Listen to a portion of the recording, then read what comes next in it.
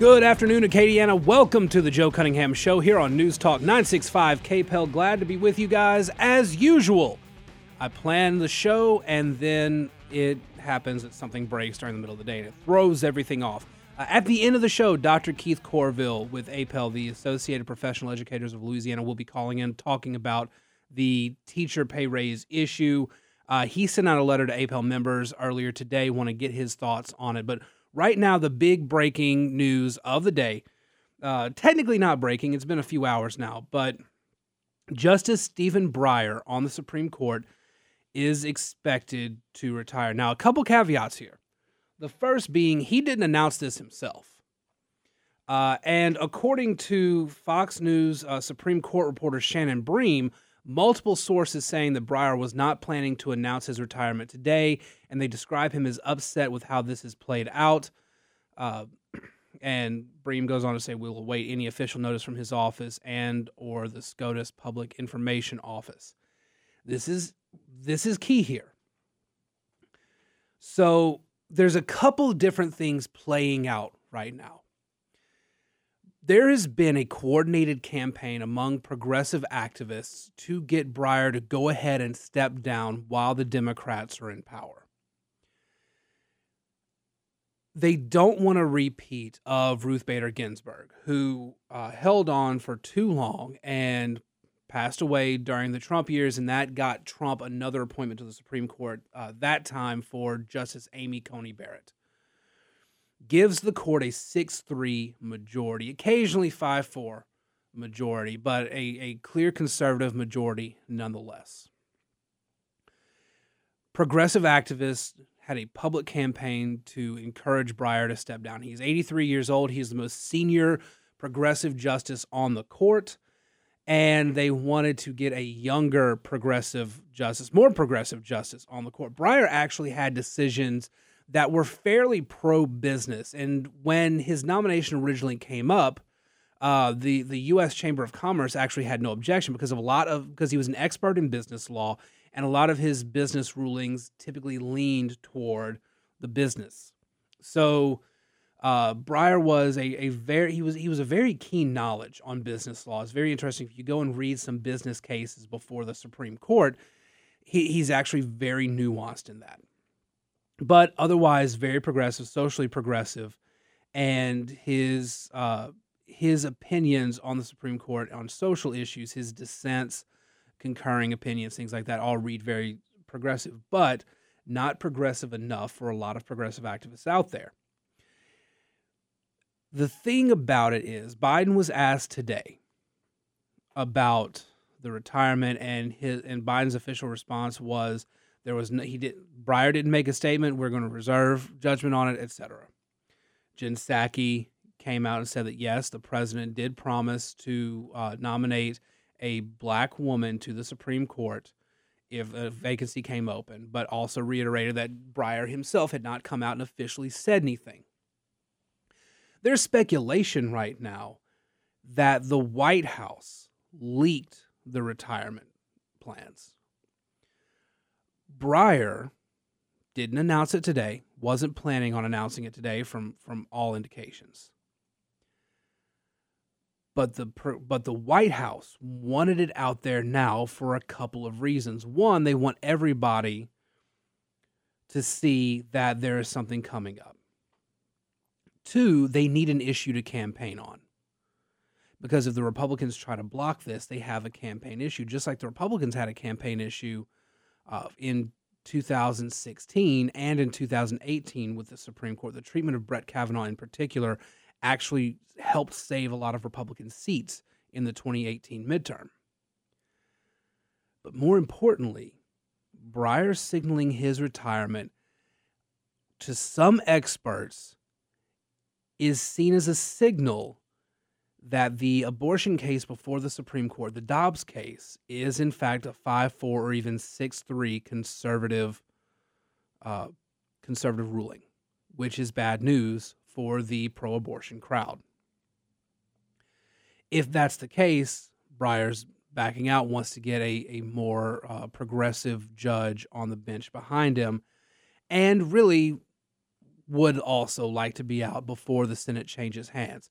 This is a big thing here. The White House wants Breyer out sooner rather than later. And by announcing this early, it kind of puts the onus on Breyer. Now, it could backfire. Breyer could be so upset that he decides to hold on through, say, Christmas. And that just completely ruins the effect for the Democrats.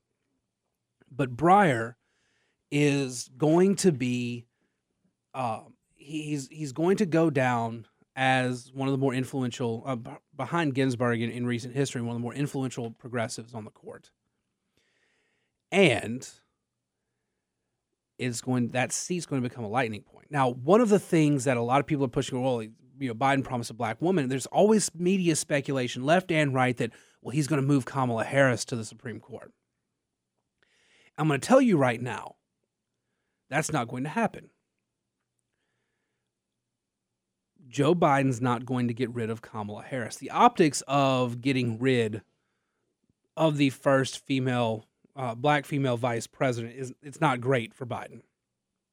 Second, there is some constitutional debate over whether or not she could get nominated. In theory, if the Republicans split 50-50 on that particular vote, she could, in theory, be the tie-breaking vote. Except in the Federalist Papers, there is the reason that the reason the Constitution says that the vice president cannot vote on the matter of the impeachment of the president is because it's a conflict of interest, and that conflict of interest is kind of described in the Federalist Papers. So it's implied that there is a conflict of interest in this particular vote as well.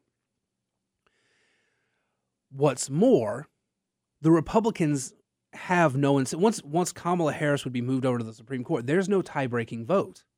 The Republicans have no motivation to give Joe Biden a scapegoat and a vice president. No reason to give Biden a helping hand. And Biden's pool for potential vice presidents includes the U.S. Senate, which would potentially make it a 49-50 Senate, throwing Mitch McConnell back into the majority even before the 2022 midterms. Right now, when you look at the polling, Arizona and Georgia are in play for Mark Kelly and Raphael Warnock. Both of those Democratic senators are in trouble, and you could very well see those seats flip, which gives the Senate 52-48 to the Republicans and puts Mitch McConnell back in charge. So Breyer retiring before the midterms gives the Senate, while the Democrats are still in power, a chance to replace him with a progressive judge, a younger progressive black female judge. Won't be Kamala Harris. And the other thing here is that you have to do something that will appease Manchin or Sinema. Right now, the speculation is that you're probably going to see somebody like Ketanji Brown. She is a judge on the D.C. Circuit, which is where it's already approved by this Senate. In a 50-50 vote with Kamala Harris breaking the tie, Judge Brown was put on the D.C. Circuit, which is where you send judges that you want to save for the Supreme Court, typically. The D.C. Circuit is where a lot of justices come from. Presidents put them there in the hopes that they can bring them up to the Supreme Court at some point. Ketanji Brown can be seen as fairly moderate, not enough of a voting record to really see, but has been known to cross sides and side with conservatives on the court there. So that's the lay of the land for the Supreme Court.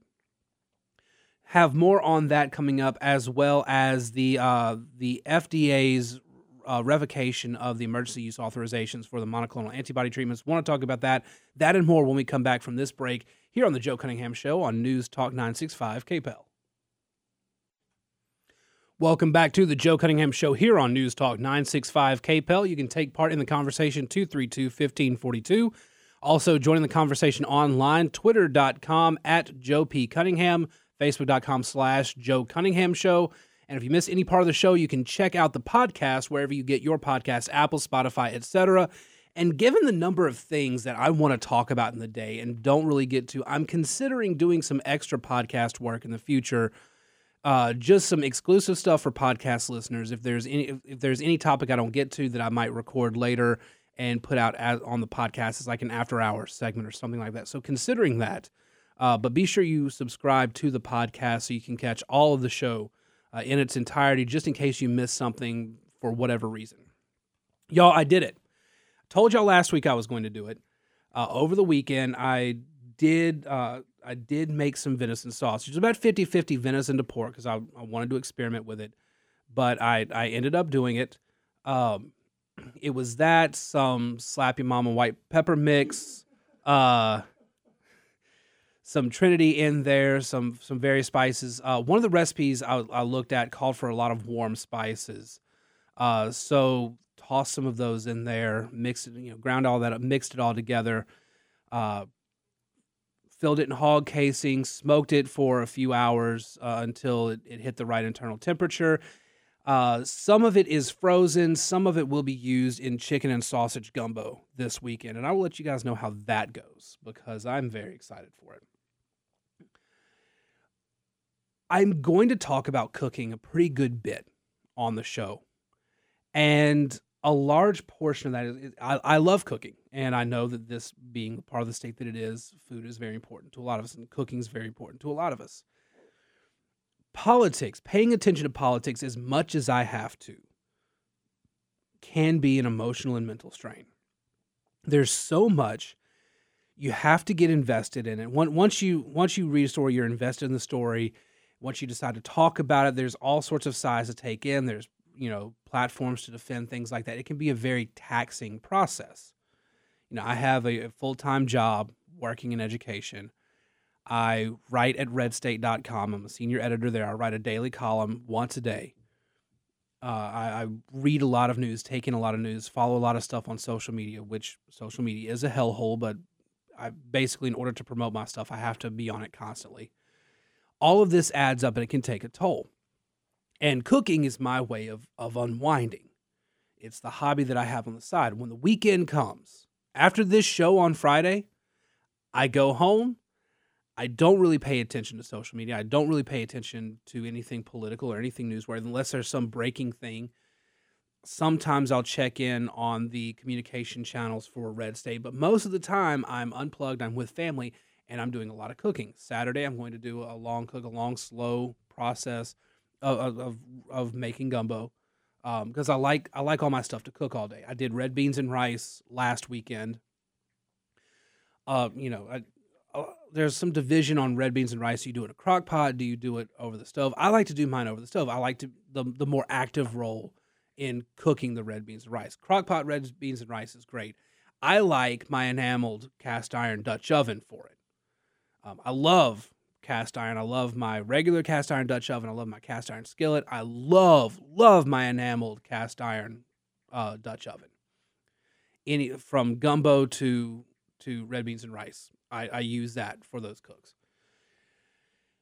But I do it not just for the eating portion of it, but the whole process of cooking, of preparing the food and everything is therapeutic, and it helps me unwind after this week.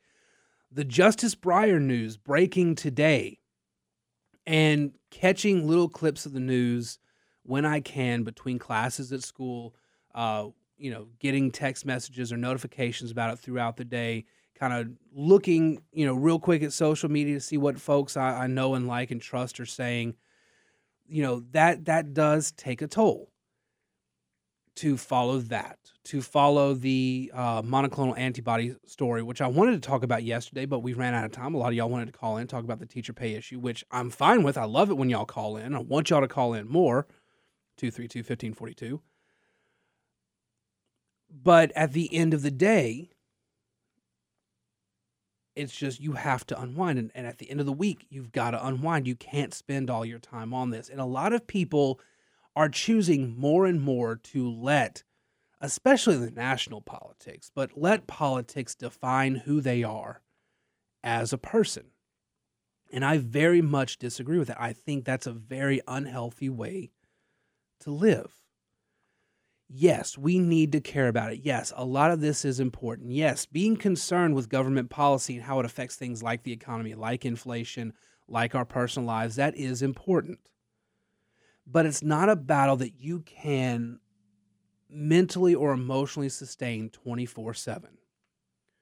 You have to step away and look at the immediate needs of your family. Look at the immediate needs of your own mental health. The term mental health gets abused a lot by my generation of millennials and younger. There's jokes about a mental health day. There's just need to unwind and focus on you, that sort of thing. That's not what I'm saying. That tends to be overused. But there's a true, genuine mental health crisis in the country. The pandemic hurt. The social isolation hurt. The increased political polarization hurts. We're not doing ourselves any favors when we focus so hard on these issues. And we often really do just need to step back, find a hobby, find something we can do that helps us out, that helps distract us from this heavy stuff that's going on in our day-to-day lives. I turn to cooking.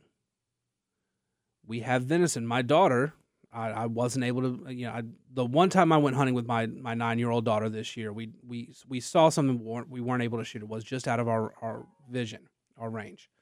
She went with my father-in-law, shot and killed an 8-point. The top layer of my deep freeze is now all venison. My daughter has an interest now in going duck hunting. My father-in-law, thank God, has an interest in taking her duck hunting. Thinks he has a 20 gauge still around the house that he can take her hunting with. And at some point they'll go duck hunting, which is great for me because then I get duck, and I love to cook duck. I don't get to do it near enough. I haven't done it in a while, but I want to do it. The sausage recipe I used, it was inspired by a recipe in a cookbook just called Charcuterie. And it's the art of the smoking, sausage making, confit, terrines, all that for the type of stuff that you would see on a traditional charcuterie board. And the sausage section, it has some great recipes. I want to look at the confit section next. When you think confit, you think duck most often. That's the classical preparation of duck is the confit duck. I want to do that, but I also want to try other things. Duck gumbo, do a duck sausage. I want to do these things, and I want to do this. And over the last couple of months, my 9-year-old and my 4-year-old have wanted to be involved in the cooking. It's a great family activity, something we can do, and something that's completely separate from the rest of the busyness of our lives, of our lives. I don't have to worry about Joe Biden or Kamala Harris or the Democrats or the Republicans or anything like that when we're reading a pound cake recipe and making that. I don't have to worry about that when we are when I'm lighting up the smoker to hang sausages or put in a brisket or put in ribs or anything like that. I can be away from all that. And more often than not, we can look at our own lives and we can see there's some time we need to take away from a lot of this heavy stuff. 232-1542. We're going to take a break. When we come back, we'll talk about the monoclonal antibody treatments, the FDA's decision there, and why it's basically the Democrats surrendering on the state of Florida. We'll talk about that and more here on the Joe Cunningham Show on News Talk 965 KPEL. Good afternoon, everybody, and welcome to the Joe Cunningham Show. Welcome back, from that break. News Talk 965 KPEL. You can find us online, Facebook, Twitter. You can check out kitchenpundit.substack.com, and you can see all of my columns there. Sign up there. You can get my columns and all my content emailed to you directly. You can also see anything I write over at redstate.com, where I am a senior editor, and a lot of great writing over there from a lot of great conservative writers and minds. So be sure to check out redstate.com as well. So the whole monoclonal antibody issue, this is kind of a weird one, because there is data out there showing that these treatments are not effective against the Omicron virus or the Omicron variant of the virus. At the same time, there's no data showing that they do any harm. It's just they're seen as less effective. It was strange then to see Biden's FDA announce yesterday that they were pulling the emergency use authorizations from or for two of these treatments, the Eli Lilly and the Regeneron monoclonal antibody treatments. Their defense, or the media came to the FDA's defense. Their defense was the Washington Post compared the pushback from conservatives to the ivermectin and hydroxychloroquine arguments, which is an absolutely nonsensical comparison given that the FDA itself issued the emergency use authorization for monoclonal antibody treatments and not the other two. The treatments were working as expected. They were less effective against Omicron, but Omicron is less likely to put you in the hospital. Do you know what is likely to put you in the hospital? The still out there Delta virus, the Delta variant. There are still people all over the country who are testing positive with the Delta variant, and the monoclonal antibody treatments are effective against those two. But because they decide to revoke this, because they decide to revoke the monoclonal antibody treatments, the emergency use authorization, it forces a state like Florida, which had a ton of clinics out there that you could go and get this treatment at, it forced them to shutter. 2,000 residents in Florida had scheduled appointments yesterday alone to get a monoclonal treatment, and those appointments were canceled. Governor Ron DeSantis was understandably furious. He pushed for these clinics to open. He has pushed for this treatment that has saved a lot of lives in Florida and has helped a lot of people get over the virus in Florida. The problem is that the monoclonal treatments are a fail-safe in case somebody wasn't vaccinated and they get the virus.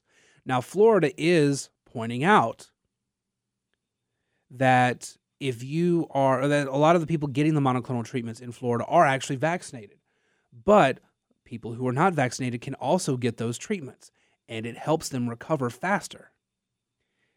And the Biden administration is so sold on the idea that masks and vaccines are the way to go that they don't mind revoking an emergency use authorization for a treatment that's proven to work whether you're vaccinated or not. This is all about getting people to buy in, and it's a political move to get people to buy in to the vaccines more. And they accuse folks like DeSantis of pushing pseudoscience, which is nonsense because, again, the science showed it worked against variants of COVID-19. It's just not as effective against the Omicron variant.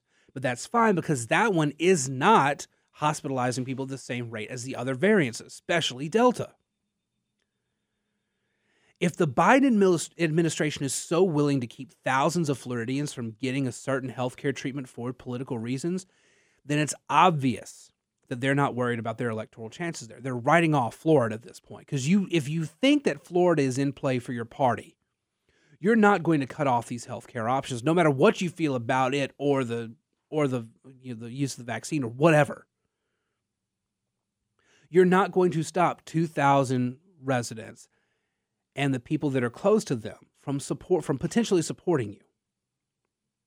The Democrats are saying Florida's off the table. Nikki Fried and Charlie Crist can shut down their gubernatorial bids right now against Ron DeSantis. It's over for them. Val Demings can shut down her Senate race against Marco Rubio. The Democrats don't have a shot in Florida. If the President of the United States, the Democratic administration, is cutting off healthcare treatment options to patients who need it to fight coronavirus, then they don't care about whether or not they're going to win Florida. They don't think they can. Right now, all their focus is going to be on pushing the Biden agenda. They are so insanely bad at politics. I cannot stop saying this. I cannot get over how bad at politics they are. I don't know how they can be this bad at it. But you're writing off a state that we have been reliably told is a purple state. Ron DeSantis barely won that gubernatorial race. It almost went to Andrew Gillum. But the Democrats are writing it off. They don't care. It's clear they don't care about the votes in Florida if they're cutting off this particular healthcare treatment, which is a popular healthcare treatment and which works and certainly doesn't cause any harm. There are some reports of some side effects, but there were also some reports of side effects from the Johnson & Johnson vaccine, which the Biden administration prematurely shut down for a while, and that's when trust in the vaccine stopped. That's when it started going downhill.